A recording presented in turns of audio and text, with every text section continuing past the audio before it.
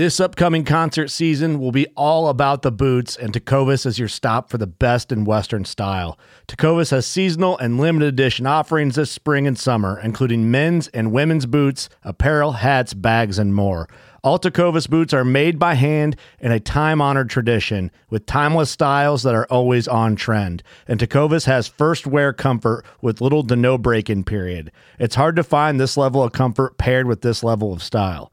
Stop by your local Tecovas store, have a complimentary drink or two, that's WCB style, and shop new styles. The smell of fresh leather and friendly staff are at your service. Many stores even have leather custom branding to make your boots truly personalized. And with regular live music and events, there's no in-store experience like it.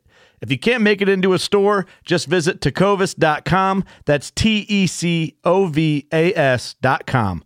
They offer free shipping on all boots, as well as free returns and exchanges, and ship right to your door.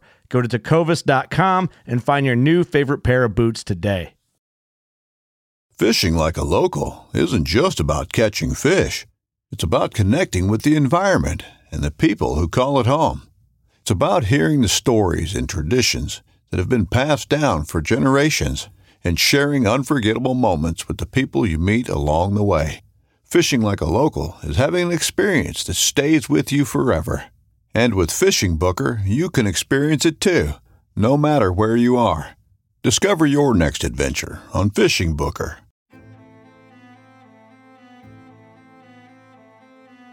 So there's a reason why I started Blood Origins. And that reason is simple. Is that I wanted to convey the truth about hunting. It brings awareness to non-hunters that it's more than just killing animals. How do I start it?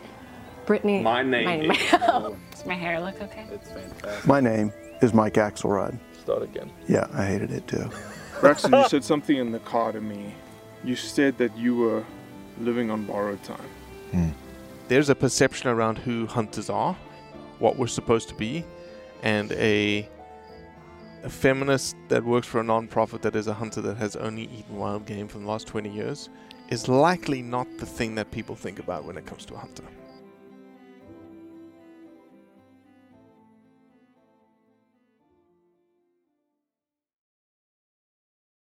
Cody, today, my friend, I am drinking the whiskeys of whiskeys. What do you got? Well, number one, why am I drinking the whiskeys of whiskeys today? Oh, shit. Is today actually your birthday? Yes, Merton's said happy birthday. Merton said happy birthday to me. I don't think you've said happy birthday to me yet. He doesn't know you as well as I do, so he still likes you. Happy birthday, Robbie. Thank you. I decided that my mother in Australia, where Craig Merton is from, said to me, I'm giving you $100 for your birthday. And so I decided for the first time in my life to go buy a $100 bottle of whiskey. Really quickly, is your mother close enough to go to Craig's house and help him with the technical side of joining a podcast? I mean, I know Australia is a big place, but if she's around, maybe she could run over and help him. If she could, we wouldn't want her because she struggles to FaceTime. Right. All right, go ahead. Talk about the whiskey. Oban, 14-year-old. Oh, 100%. My favorite scotch that's realistic is Oban 14. Oh my gosh. I mean, it's expensive, but it's not like no way I could do that. It's like, oh crap, that I just spend that much money. That's the kind of money you spend on a bottle of Oban 14. Yep, $97 was the checkout price. $3 under my budget, and it is phenomenal. Oh yeah, no, it is incredibly good scotch. Absolutely. Happy birthday. Merton, thank you for my birthday wish this morning. No problems, mate. Are you normally this quiet, Merton? We've never heard you this quiet before. No, I'm not, mate. I'd just like to say thank you guys for having me on. I don't know what my contribution will be, but I'll give it my best shot. Well, why don't you go and introduce yourself, and Cody and I will add information around the edges on who you are. It's pretty simple. My name's Craig Merton. I was born and raised on Kangaroo Island, a little island just off the coast of South Australia. I now live on the mainland, which is, the island is only 15 kilometres off the coast. I'm a full-time self-employed fishmonger and a Blood Origins family member. Very much so. Yeah, and you are very much, I would say, family member number one in that you were one of the first people that we talked to that came on board with Blood Origins, and we decided to ask you to help us with Blood Origins Australia, and Blood Origins Australia is the most successful Blood Origins affiliate in the young life of Blood Origins across the world. And I think Cody will agree with me here. The only reason it is that successful is because of Craig Merton. 100% champion of our cause in Australia, and done incredible things, and it's very cool. I spend a lot of time looking at our statistics, and it's very cool to see for an organization that's based in the United States and the two actual employees are in the United States, how close Australia is in supporting us and viewing our videos and listening to our podcast. It's always awesome to see the Australia numbers pop up on the data that I study on a daily basis. So thanks to you, Craig, for all that work. No problems. No, it was easy to get involved because we've got our hunting organisations here, and I'll probably get shot down for this, but there's too much bickering amongst a lot of the organisations here, and that no one seems to. I mean, I've been involved in hunting for 40 years, and it's only been I've always been fairly passionate about wanting to see it, what my kids can do in the future, and when I saw the Blood Origin stuff, it was just that different approach that I think, and that's probably what most Australians have found attractive about it. It's the different way you go about it. It's the different way you. My old father, and I know I won't swear, I won't blaspheme, but my old father used to say that you attract a lot more bees using honey rather than shit. And if you can get people on board that are, I heard someone talking on the podcast the other night when I was listening that there's so many people that they're sitting on the fence, and once they drop off the bad side, they're very hard to get back on board. But if you can get the non-hunting public to see the good things, and that your average hunter is just a normal guy or a normal family man or woman, a family woman. That's I think that's why a lot of Australians have got on board. No, we love it. We absolutely love our Australian Blood Origins family. We've got some great supporters program items out of Australia that we specifically target towards Australian and New Zealand supporters only. And speaking of the supporters program, we are into the month of July. We contacted all of the giveaway winners this morning on their June giveaway items. And Cody, I didn't CC you into any of these emails, but these guys responded. Like the guys that were giving the gifts responded within 10 to 15 minutes of me sending the emails. And I think 5 of the 6 have responded already to the prize saying, wow, I can't believe I won. That's awesome. I love, you wish, it's a real downer. We have that a couple of times where people haven't, where like, and we know we have their emails correct. But obviously some, people don't check all their emails and everything, but it's exciting, man. I like doing the giveaways. I think our little system of just about anybody can be involved in our supporters program with truly a $3 a month minimum to be involved. We've had some people win some dream items and some dream trips, and some of them almost fantasy items and fantasy trips that they may not have ever thought were a realistic option for them to obtain. And it's a super fun part of this gig for sure. Yeah, Peggy R today, I'm not going to say her last name. Peggy R won the quail hunt in Mississippi, and I checked her numbers. She had donated $10.50. Yeah, and she's going on a truly top-notch kind of traditional southern quail hunt that I'm truly jealous of Peggy R. Yeah. I haven't heard back from Peggy R, so I hope Peggy R is listening to the podcast and checks her spam folders on her email. Your Otherwise, we may be... name's Peggy. Your last name ends with R, and you're in Starts our with R. supporters. It begins with R, and you're in our supporters program. You're missing out if you don't reach out back to us, because that's going to be a phenomenal quail hunt. Have you had many people not collect their prize? I've probably 2. had 3 or 4, I think. Oh yeah, maybe. Just not respond to us. No one's ever said we don't want it. Just people that we've sent emails, we've sent direct messages, we've done everything we possibly could to get a hold of them. And we try steadily for 30 days after the drawing date. So it's not like, they were on holiday or something for a week and didn't check their email. But just a couple of the now dozens of prizes that we've given away. Yeah, I heard on one of the podcasts that you had to re-give a Spanish hunt away. I can't imagine someone not wanting to go on a Spanish hunt. Gosh, that person is kicking herself. Erica M, I believe. Oh my gosh. Yeah, that'll be a hard one to pass on. But I will say this. Hopefully everything's okay with Erica M, but you definitely somebody else got it, Mm-hmm. It's a cool program that we have going.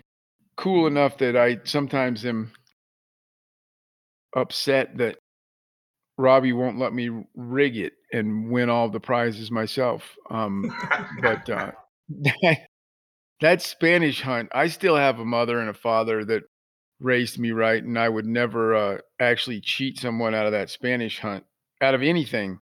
But I will admit it bounced around the back of my head on that Spanish hunt. I wanted that sucker bad. And then she didn't take it, so I thought, why shouldn't I go, right? Don't you think so, Craig? You'll stand in. Yeah, exactly. I'm just trying to do good here, stand in for somebody, but Well, we've got the supporters program just rocking and rolling right now. Have a look.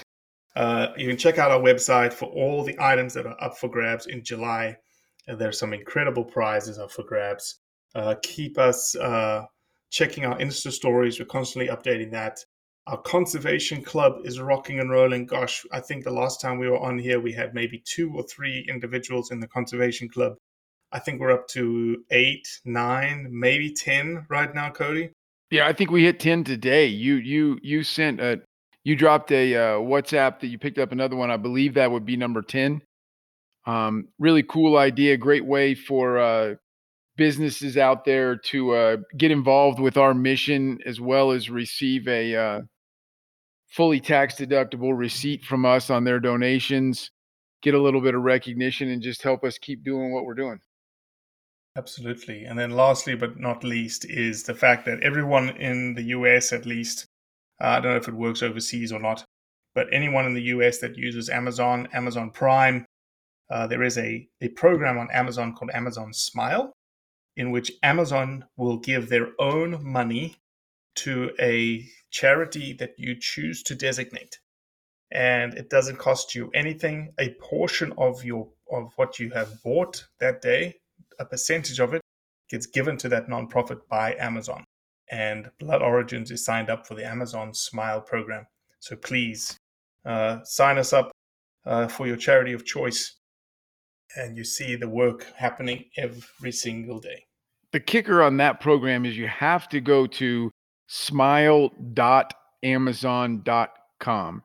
It then asks you to pick your nonprofit of choice, which Blood Origins is an option. I'm just saying.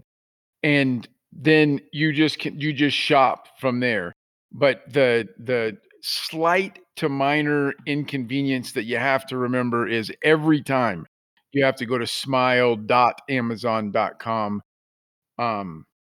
So yeah, it's another way to help us out and keep us moving forward, keep the lights on. There's also I noticed on Instagram there's now a donate button as well, isn't there? That's right. But yeah, I think that any way that someone can donate is a great way. Is that working? The one on Instagram, people are giving.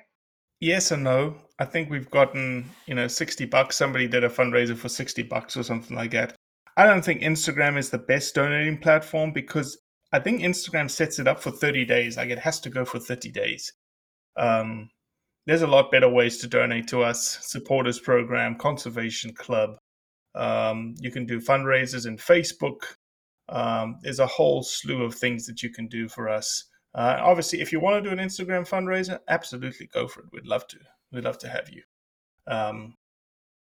All right, enough about admin and discussing blood origin stuff. Let's get stuck in to the roundup this week.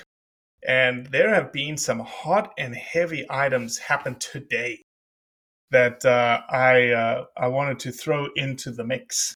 But Merton, what we typically do is we like to turn it over to our guest to select the first topic that we'd like to discuss. So if you've got something that we sent you that you want to start on, have at it. Well, why don't we start with an Australian one? There was one there I noticed on something on elephants. There was that from elephants roaming for food to the Aussie mouse plague. Have you guys heard much about this plague we've got here?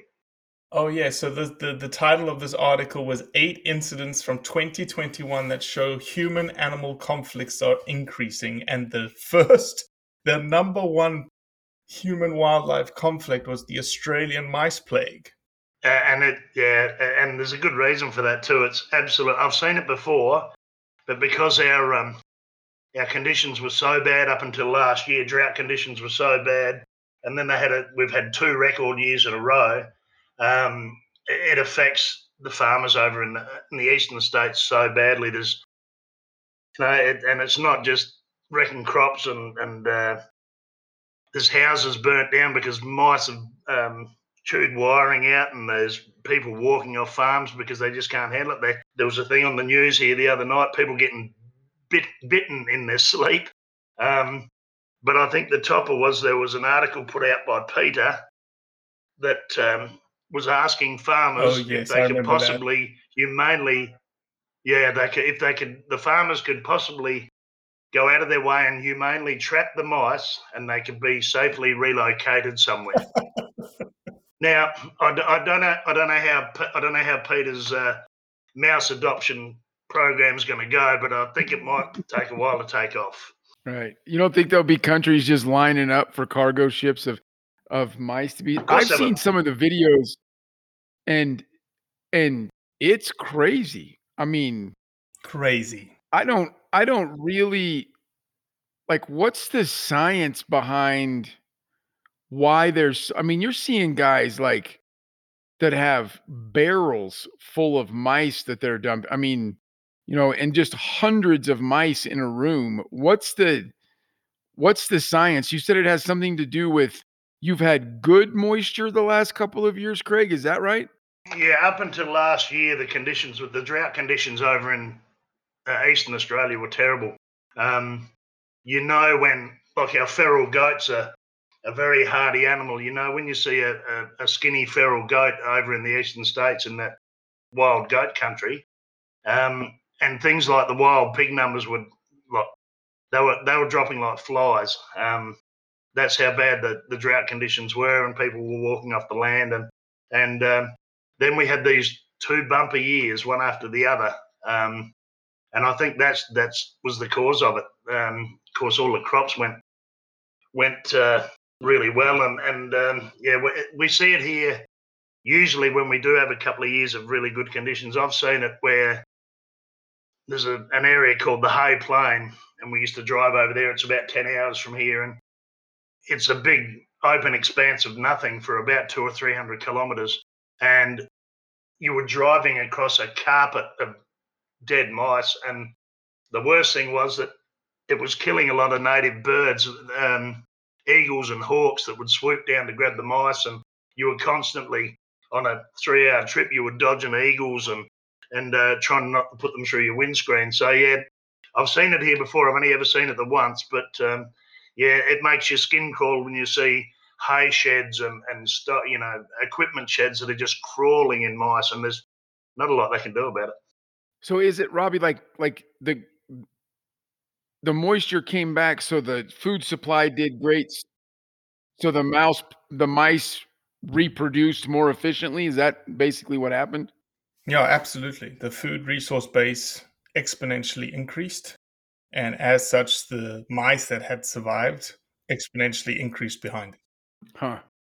It wouldn't, like, it really, well, like you said, some houses burned down and people it like it yeah, I can't imagine that. Like, my wife freaks out if we get one in the cupboard because she didn't put the noodles back in a plastic container, you know?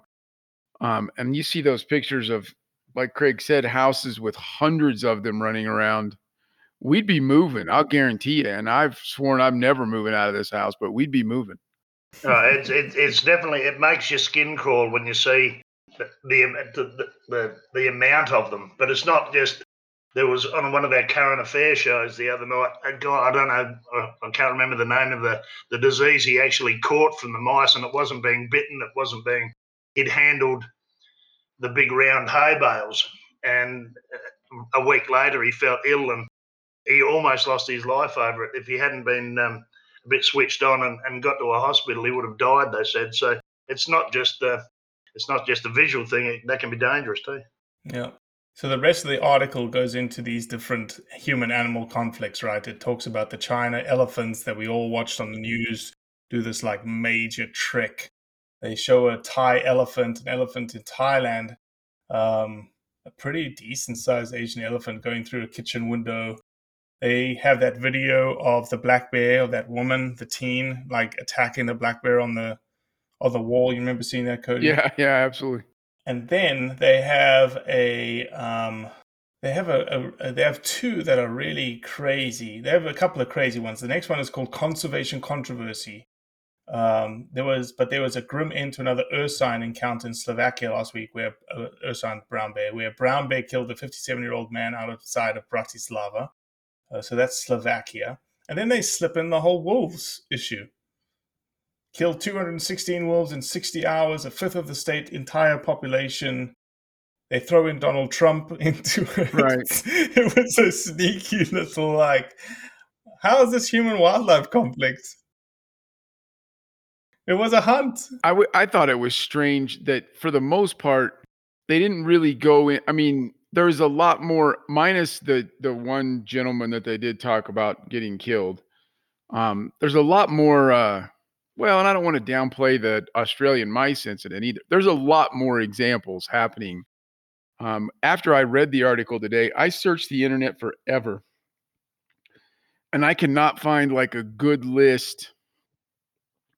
Anecdotally, it seems to me like the brown bear attacks in the United States are way up. I said anecdotally because I cannot find a list. Someone just got taken in Montana. Yeah, Josh Smith on Montana Knife Company said that, and then the news are reporting that it happened out in the woods, and he says, no, it happened behind the freaking fire station in downtown, whatever town they're in. Yeah, it was a bicyclist camp. A group of bicyclists in this little town in Montana had stopped to camp, and there was kind of like a known place that allows bicyclists to camp behind this fire station. And a grizzly killed a gentleman there, and I'll keep searching because I don't like to say things anecdotally, but it really feels to me like those numbers are way up in the northern Rockies. Well, and you have to include Alaska. There's been a couple in Alaska this year as well, but 2021 has not been a good year for that as well. Yep. What's the increase in? It's very hard to say something from here because we've got no predators as such other than wild dogs, and increases in bear attacks. Is that caused by an increase in numbers of the bears, or is that people encroaching on habitat? Well, let me reiterate that it just feels to me, because I haven't found it yet. I will find it, but it just feels to me like that we're hearing about it a lot more in the U.S. But our grizzly bear population, while it's still not a gigantic amount of numbers, is rapidly growing and expanding in the northern Rockies. I'm not trying to cause any arguments here about whether or not it's where it should be, or I don't know where it should be, where it shouldn't be. But the population is growing rapidly. I think you can safely say though, Craig, that it's both, because there's also been some really big population booms, like Bozeman, Montana. That I went to Bozeman, Montana as a child, and it was essentially in my lifetime an old mining town that was barely on the map. That's not true, but much smaller than it, and it's now the 7th largest micro metropolitan area in the United States. It's just exploding. So, and that's right in the heart of, I mean, those people when they go out and hike outside of Bozeman are in grizzly bear country. But yeah, so it's a combination of both. The bears population is exploding, so much so that in 19, I believe 3 states for the first time in quite a while legalized a hunt, and I think there was 25 tags issued, and then a federal judge overrode it like a week before the hunt was to start. Please don't quote me on those details, but it's something like that. So we're going to have major discussions in the coming years. We can't be far from legalized grizzly bear hunting in the northern Rockies in the next 5 years. That's my prediction that we'll have that because of both human population and bear population. Yeah, no, it's just very hard to fathom when you think a country like Australia, like we are here, we've got nothing to worry about when we go and hunt. You can camp in the bush anywhere you like. That's not what we think of you here. You got snakes and spiders and crocodiles. Oh, they're nothing. Oh yeah, they're nothing. That's what we've got a swag for. That's why your swag's got a zip on it. Yeah, I don't care. I'm not screwing around with snakes and spiders. I'm coming down there to hunt with you someday, and you're going to look me right in the eyes and say I'm not going to get bit by some. It's like you guys have 7 of the 10 deadliest snakes in the world. I watch 9. I watch 9 out of the 10. I watch National Geographic, Craig. Yeah, I've got Kiwi friends, and you probably know New Zealand hasn't got a lot in the way of spiders, and they've got no snakes. A bit like us, everything was introduced, and I've got Kiwi friends that they wear gaiters that come a foot above their knee so they don't get bitten by a snake. So and I made the mistake on a trip. 2 of them came out here probably 15 years ago, and a friend and I took them on a wild goat hunting trip, and my friend decided he was going to play a practical joke and throw a rubber snake in the bottom of his sleeping bag, and that didn't go down real well. Yeah, he's never forgiven well, Craig, me. Since we're talking about Australia, why don't we stick with the Australian topic, because there was another article that I threw in there, and the article's topic in ABC News released on June the 30th. So a very recent article that was hunting shown to contribute more to the economy than the wool industry in New South Wales. This was a very progressive, pro-hunting article. Yeah, no, it's incredible. I looked at that last night when you sent it to me, and it's not just New South Wales either. That could have something to do with the timing of when they did the survey, I guess. A little bit like the mouse thing.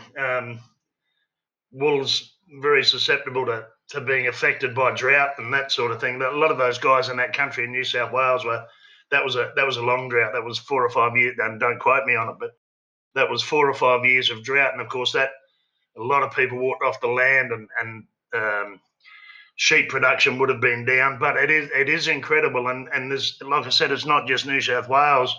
I was looking into it, and the statistics showed that with Victoria, where all the Victorian High Country, where all the sambar deer hunting goes on, it was put up that they had the Grand Prix in Melbourne, the capital city of Victoria, and hunting produced more money or raised more money for local businesses and that sort of thing for the state of Victoria than what the Grand Prix, the international Grand Prix they hold there. Hunting raised more revenue than a Grand Prix did. So yeah, it's incredible. It's hard here because I don't know how you'd ever find the statistics of how many hunters there are when you sorted out the target shooters from the actual hunters. But even here in South Australia where we are, it's the amount of money I see. We've got a long hunting season. We're not like you guys that are restricted to one animal per state per year, or it's open slather here for 6 months. And like our local deer hunters here can hunt deer, or most of them hunt for the entire time when they're in hard antler. And I know just by what I spend. And the guys that I know, the amount of money that's spent is just incredible. I'd love to be able to find out the actual figures for the entire country. We lost Sam. What? No, we're here. I was thinking of. I'm going to derail Robbie's agenda for a second. That really quickly, you and I talked about this one time through WhatsApp a couple months ago, Craig.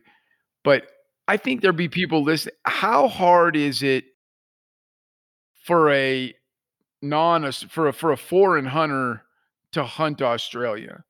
Like, it's not a thing that I know. I mean, is it a long application process? You talk about how much of a hunting season you have. Can we come down and enjoy that, or is it complicated? Without looking at, I can only speak for our own state because I don't travel interstate that much to hunt. But no, you can come here. Like our local hunters here, we have no restrictions. We have no caliber restrictions on what we can hunt deer with. We have like Victoria up until recently, you couldn't hunt at night time, so there was no spotlighting, which was a great thing. But that's changed just recently. But no, if someone comes, like I said, I've had friends come from New Zealand and they chose not to bring their own rifles over with them, so they just use my rifles. And the rules, yeah, it's not hard at all. You can come over and use my rifle under my supervision, and all it would entail would be going and getting a local general hunting permit. And there's no restrictions on how many deer you can shoot, which is, I find that's the thing I can't understand with Australia. We've got all these different states, and every state is different. You've got places like Tasmania that has got probably the best herd of fallow deer outside of Europe, and they've got a 1 month season for one buck and one doe. I think they do have culling seasons into the winter. But then you jump the border into Victoria, and you've got to get a hunting permit there. They've got caliber restrictions on what you can hunt the sambar deer with, and there's no animal number restrictions. And then you jump across the border here to South Australia, and there's no caliber restrictions. There's no limit of how many deer you can shoot, and that's a real hard thing to sort of comprehend here, because there's no. And then you've got Queensland on top of that again, where the red deer up there that were gifted by the Queen up until, and don't quote me on the numbers again, but up until 5 or 6 years ago, they were on a you had to buy a deer hunting permit. Now they're open slather. You can shoot one deer or 10 deer. So that's what we face here. We've got so many different rules and regulations, and the states are it only takes me 4 hours to drive to Victoria from here. You ready, Cody? Yep. I'm ready. Just as soon as COVID is allows, I'm just going to move into Craig's house for a while. I honestly think we should do a tour to Australia and just almost do like we'll rent one of those like crazy RVs, and we'll run the circle around Australia, and we need to hunt in every state. Hunt the thing that is of the states, like the chital deer, the axis deer of Queensland, the buffalo of the Northern Territory, the fallow deer where Craig is from, sambar deer where in Victoria. Sounds about right, eh? Yeah, I'm in. 100%. Craig, set that up for us, okay? Yeah, right. But no, we're very lucky here in South Australia. We've got 4 or 5 of the 6 deer varieties that Australia's got. So we've got no buffalo and that sort of thing down south here, but we've got plenty of deer species, and we've got a very good standard of fallow deer down here too. Conditions suit them just right. So, and I do have a caravan you can hire off me, RK, if you'd like, for $100 a day. You can, save you hiring the RV. I'm in. Does the $100 caravan fee come with a free Craig Merton guide day rate? Oh no, that'll cost you. You've hunted here though, Robbie, haven't you? What's cool about this article, what I love about this article, I hunted the buffalo up in the Northern Territory and killed the scrub bull as well, and a pig and a dingo, or wild dog, actually, not really a dingo. Had a great time. Loved the Northern Territory. I promised Cody that I'm going to take him, because he's just going to lose his. He's never experienced anything like that. It's just pure wilderness. Yeah, she's wild country. Yep, absolutely.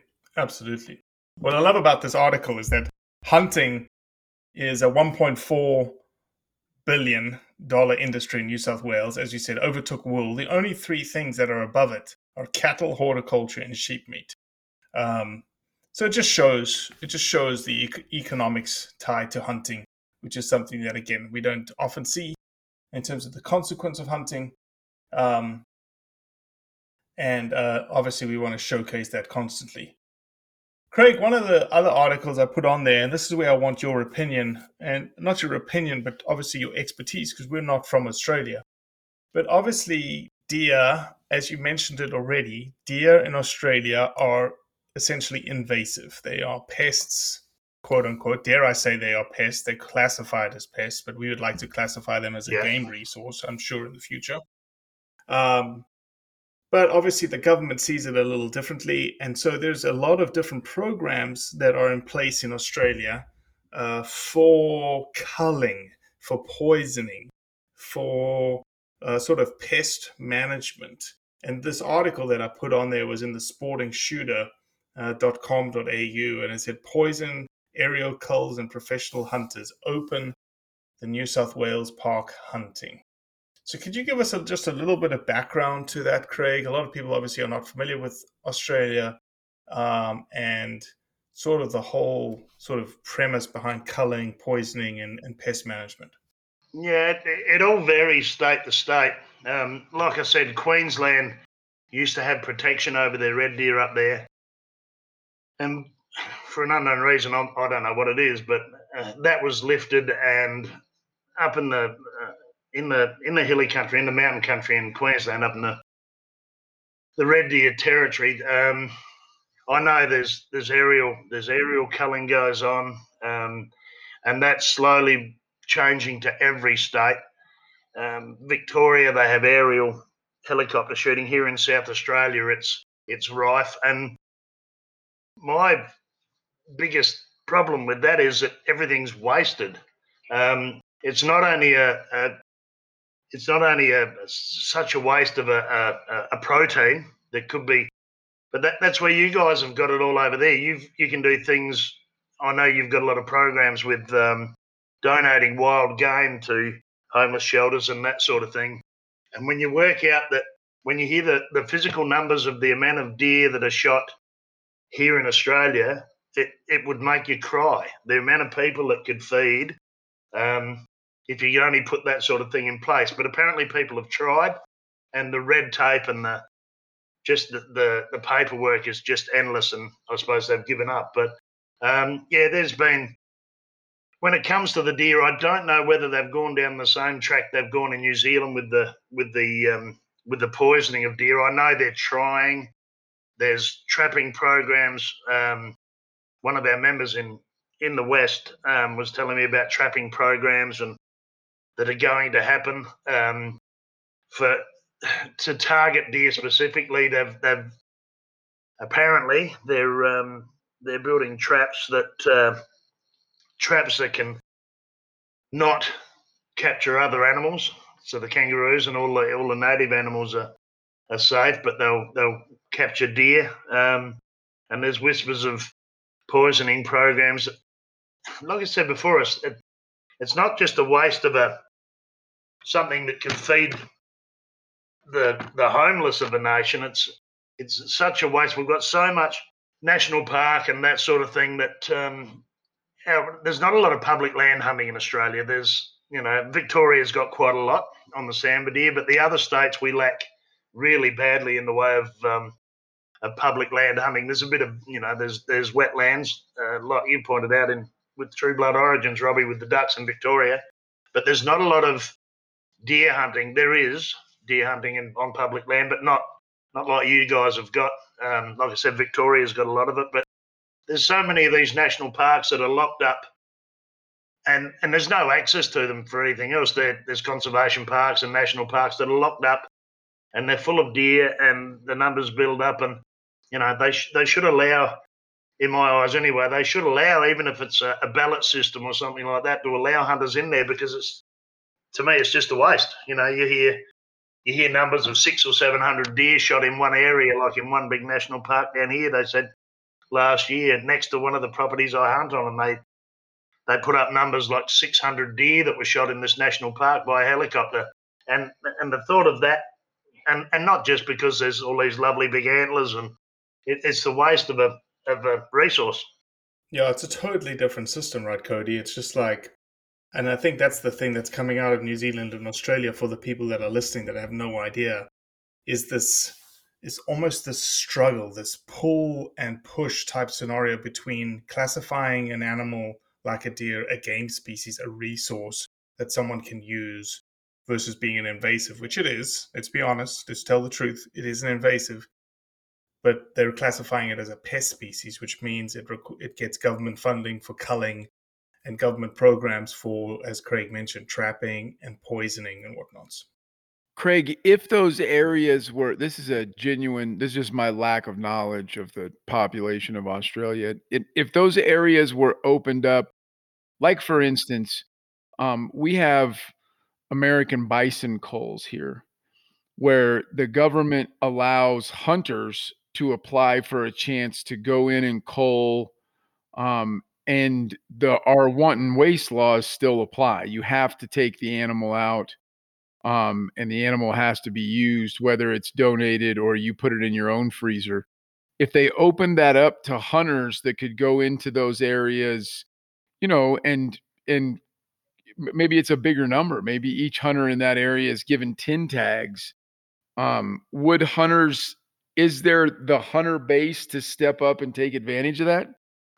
Without looking at numbers, I mean, I don't want to throw too many numbers around, but yeah, I think there would be. I seriously think, with the amount of people that I speak to, and through social media, the amount of people that want more public land hunting, and even if they charged a tag fee or a time limit fee, if you paid a certain amount of money to hunt there for your allocated week, I'm fairly sure that not everybody can afford to go on a guided hunt. We've got, it's limited. The guided deer hunting here is very limited. So, and there's so many people that just can't afford to do that.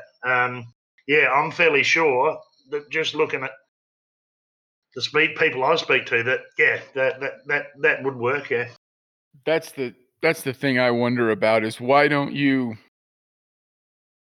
anytime the government spends money to do something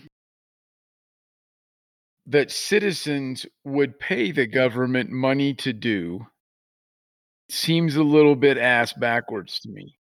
Like, if you got a whole bunch of deer over here in this place, and it's too many deer for the ecosystem, which no one's arguing that. There are some places, right, where there's just too many deer for the ecosystem.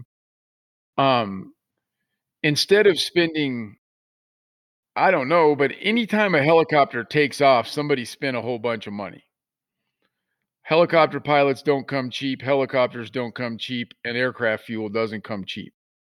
And then when you flip that around and say, for X dollars, the Craig Mertens of Australia would pay X number of dollars to go and do this. And yes, that one person on foot isn't as efficient as the helicopter, but if you got several dozen or 100 guys. I don't know. I'm not claiming to understand the geography, but I've never understood why the government would spend money to waste meat when you can make money to use the resource. It really seems backwards to me. There's no argument. There's no argument. There's no argument from even from the antis, right? It's the same end result. It's dead deer is the end result. But here's a group that would pay the government, not use tax money and use the meat, versus this group that's going to use tax money and leave the animal to rot in the wilderness. Makes no sense to me. No, And I'm with you. I far be it from me to critique. I don't like critiquing other countries when I don't understand the situation. But I will critique that very specific example. If the deer population needs reduced, why wouldn't we let citizens pay to legally do it? Doesn't make any sense to me. I'll come down. I'll pay some money to be a part of a deer cull in Australia. Yeah, it's just such a waste. And like you said, Cody, that it costs, what does it cost? $1,500, $2,000 an hour to run a helicopter and God knows how much a shooter would cost. And then you've got the pilot on top of it. It would be a huge cost. And you think, and you hit the nail on the head too, that no one's arguing that this doesn't have to happen. No one wants to see far too many deer and things get eaten out of house and home. But surely there's a way, and I think I can't see how it can change here. That's the problem. And I'll probably get shot down in flames for saying this, but there's a lot of different things that, and I know it's not a maybe, I will get shot down in flames, but I've got big shoulders. If hunters can sometimes be their own worst enemy here too, and I'm a little bit guilty of it myself, that I take it, lots from a deer that I hunt. I wouldn't say I'm a meat shooter. I'm mostly a trophy hunter, but I'll still hang out for that one big deer, even though we haven't got the restrictions that you guys have got where you can only take one deer. You're always going to hang out for that one big buck that you chase. And so many of us, and like I said, me included, don't hunt enough females, don't take enough. Years ago, we had an American guy actually, Robbie, by the name of Brian Murphy. He came out to Australia and started a program in Tasmania where they've got the good herd of fallow deer over there. It was called, from memory, it was called the Quality Deer Management Program. And he spent months out here in Australia trying to improve the fallow deer herd in Tasmania, and it worked a treat, apparently. I've hunted Tasmania on, quite a few Tasmanian hunters. And when it went ahead, it actually worked for years. I don't know how many years afterwards. And they improved the herd because they stopped taking younger bucks and that sort of thing. And I think that's what we've got here, that the government sees that hunters don't do, and like I said, I'm guilty of it. I'll pass up shooting a doe because I'm waiting for a big buck. So yeah, we're probably our own worst enemy too. Yeah, Brian Murphy was the CEO of the QDMA for quite some time here in the United States. QDMA has just become the National Deer Association. So no, we're very familiar with it. The white-tailed deer population here in the United States has been, sort of under a QDMA, mostly under a QDMA scenario for most private properties.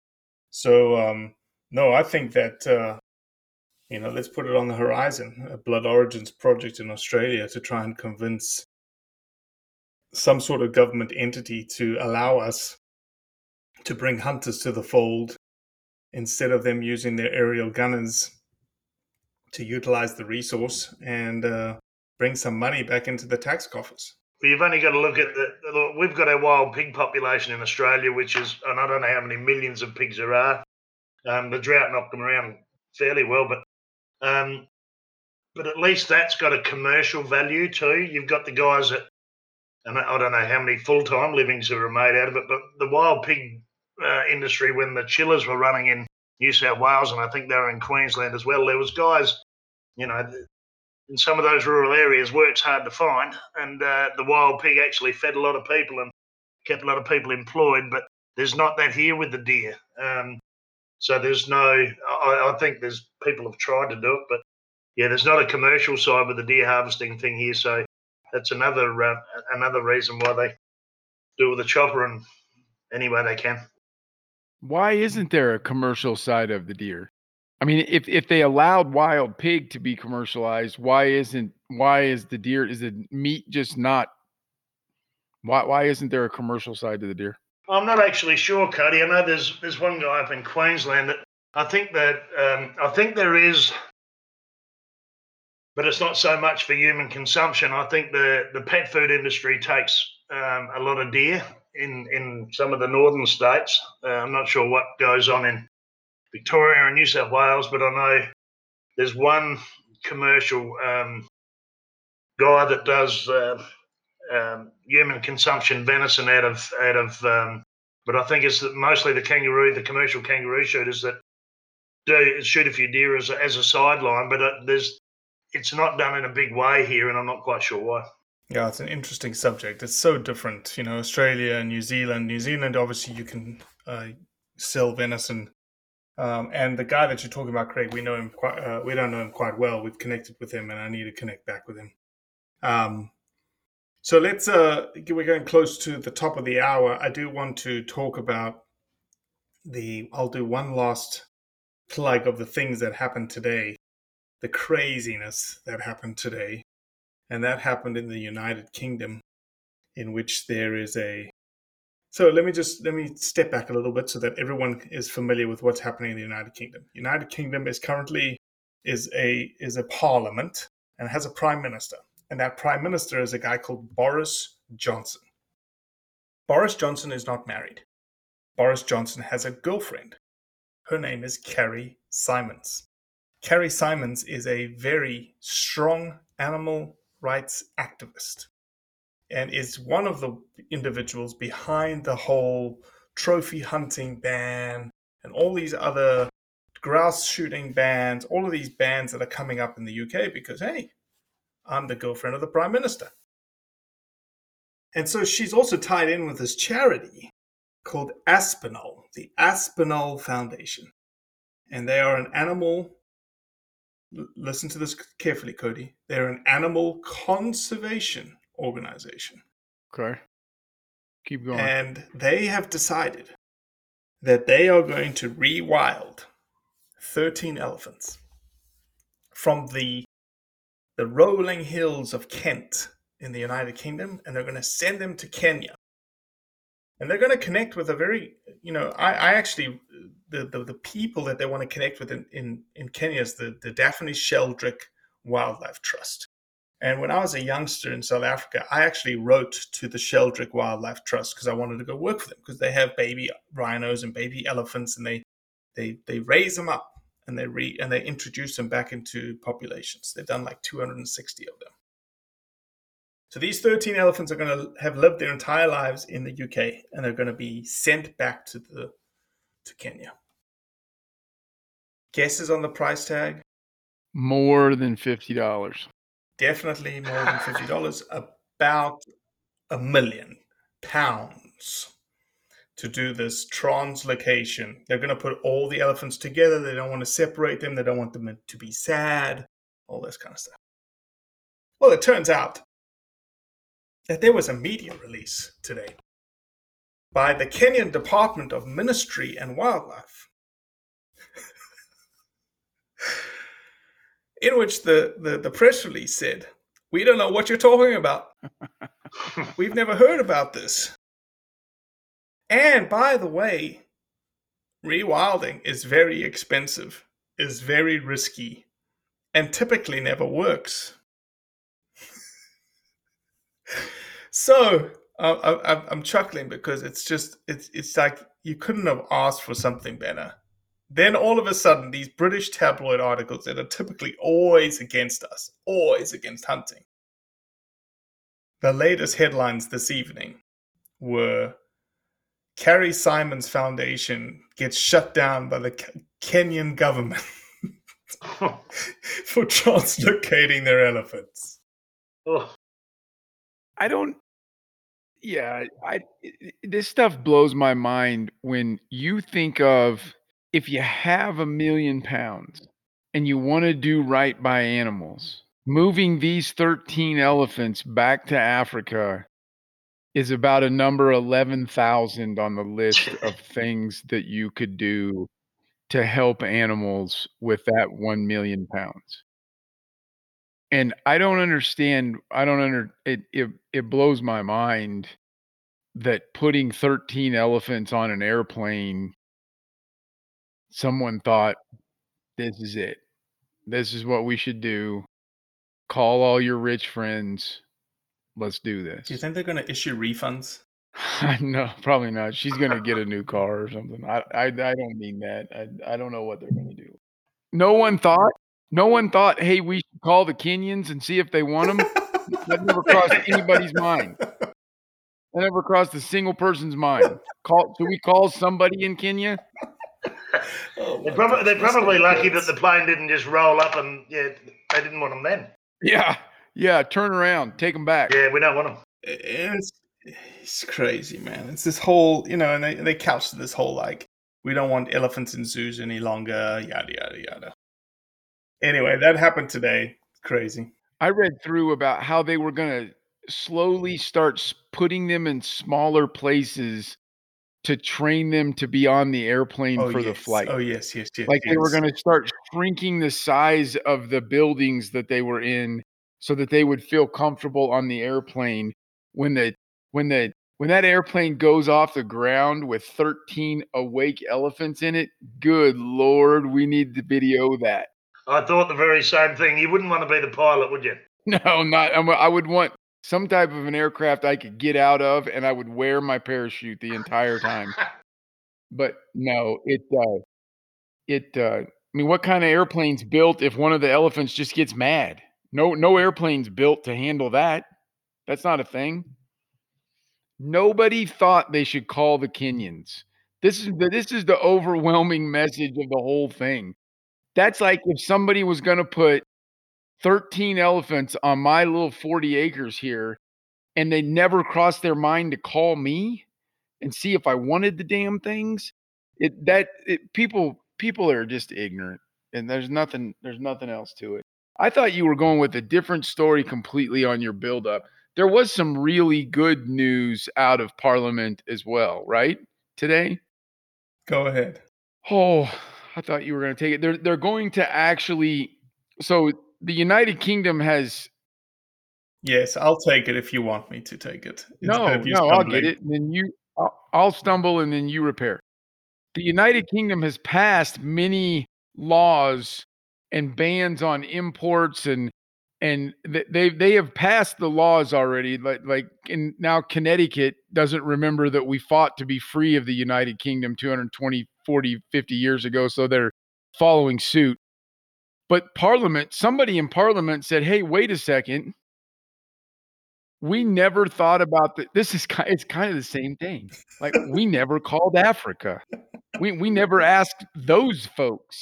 But somebody in Parliament just in the last couple of days has launched a review of these policies because somehow they thought maybe they were detrimental to the communities and the financial status of Africa, which no shit, Sherlock.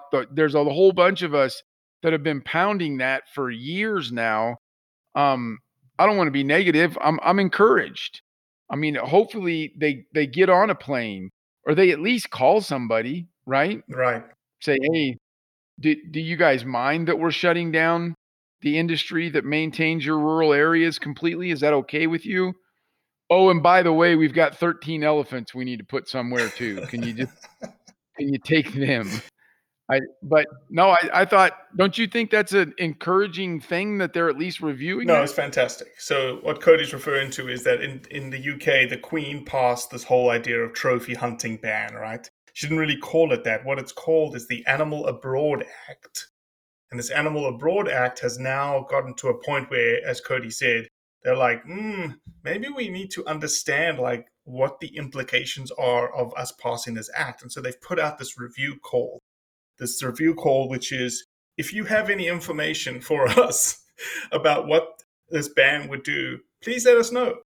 So anyone out there, we're going to do obviously a bunch of stuff with it. I actually may talk about it in the Talking Head this weekend, and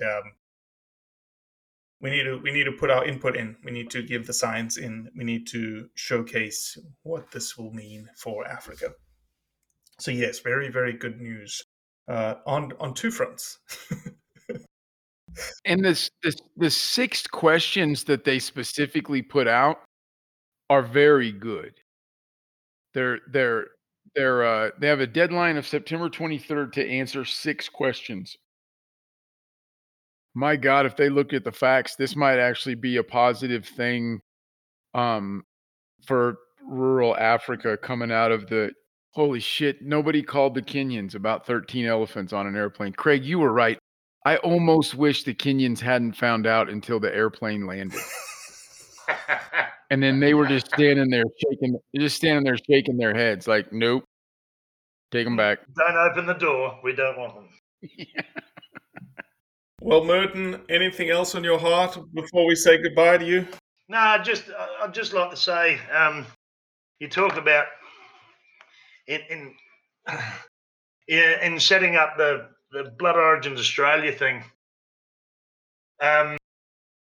You say how good it is that Australians are getting on board and stuff, but we've also got to look at the fact that, and you said it to me once, that it's time for something new.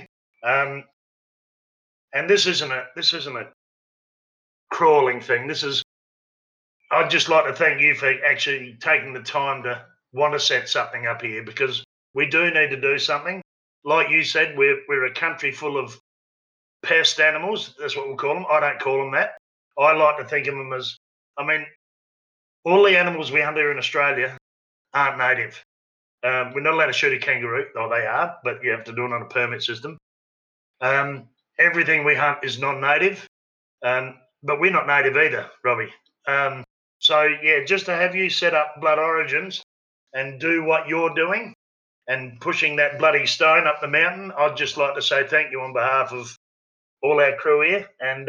And it is growing. It's getting bigger and bigger. You've only got to look at that thing we did with the T-shirts, and I'm sure people have got a cupboard full of T-shirts, and they just buy one to put $40 into the coffers of Blood Origins to see something happen. And I think it's bloody brilliant the way the Australians have got on board, because we are a very passionate crew. We just need to band together. We just need to get together and put some egos aside and actually do something about it. Because like I've said before, Robbie, once it's gone, it's too late to do anything then. So yeah, thanks, and for all you guys have done for, it's not just here but in Africa and bloody everywhere that this sort of thing's needed. So yeah, thank you. You're welcome, Merton. We appreciate you very, very much, and thank you for joining us on the podcast, man. No problem. Cody, any last words? I'm solely focused on planning a hunting trip. I'm going to need pictures of your caravan, Craig. I'm going to need I'm not sure about that deal, but we're going to need to check that out. But I promise you this. I don't do much. I'm inherently I'm a big fan of sitting in my house and enjoying it. But I don't say that I'm going to do things and then not try very, very hard to pull those things off. And I will admit that going back to Africa is my number one priority for international hunting over the next 2 to 3 years, but it's very, very closely followed in priority in the same time frame of coming down to Australia and chasing deer and hogs and whatever else you can get us onto around down there, because I've always been fascinated with the country. The history of Australia is a thing that I would put myself in the top 5% of Americans with knowledge of Australian history, because the place fascinates me. It always seems like it's it's a close cousin to the American Wild West, which is my favorite time frame in the world. And I'm coming. So hopefully every time you said I'm welcome, you meant it and weren't just blowing smoke, because I'm going to show up on your doorstep someday. And I do that, mate. We'll sit around a campfire, and I think you'd love it. We'll make it the Wild West for you, Cody. But the price of the caravan's just gone to $200 a day. Damn it. Can I just get a picture? Like, I'm convinced that you've cut the roof off of it or something. I just need to see it. And then I'll sign the contract to rent it. Don't worry about the caravans, mate. I've got a spare swag, and you know what a swag is, don't you, Cody? I don't know what a swag is, and sometimes your lingo scares me about what you're talking about. No, what's a swag? Well, I know you take the piss out of Robbie about his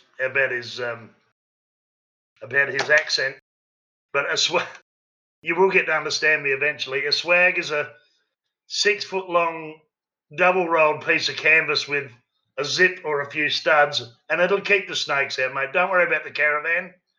I've got a spare swag, and if you throw it on the ground, you're perfectly safe. And you're welcome I just got downgraded you like, brother. because of my smart ass. Thanks, Merton. Yeah, thanks for coming on, man. No worries at all, guys. Have a great day. Well, that's it for today. I appreciate you listening, as always. Leave a review, share it with your friends, and most importantly, do what's right to convey the truth around hunting.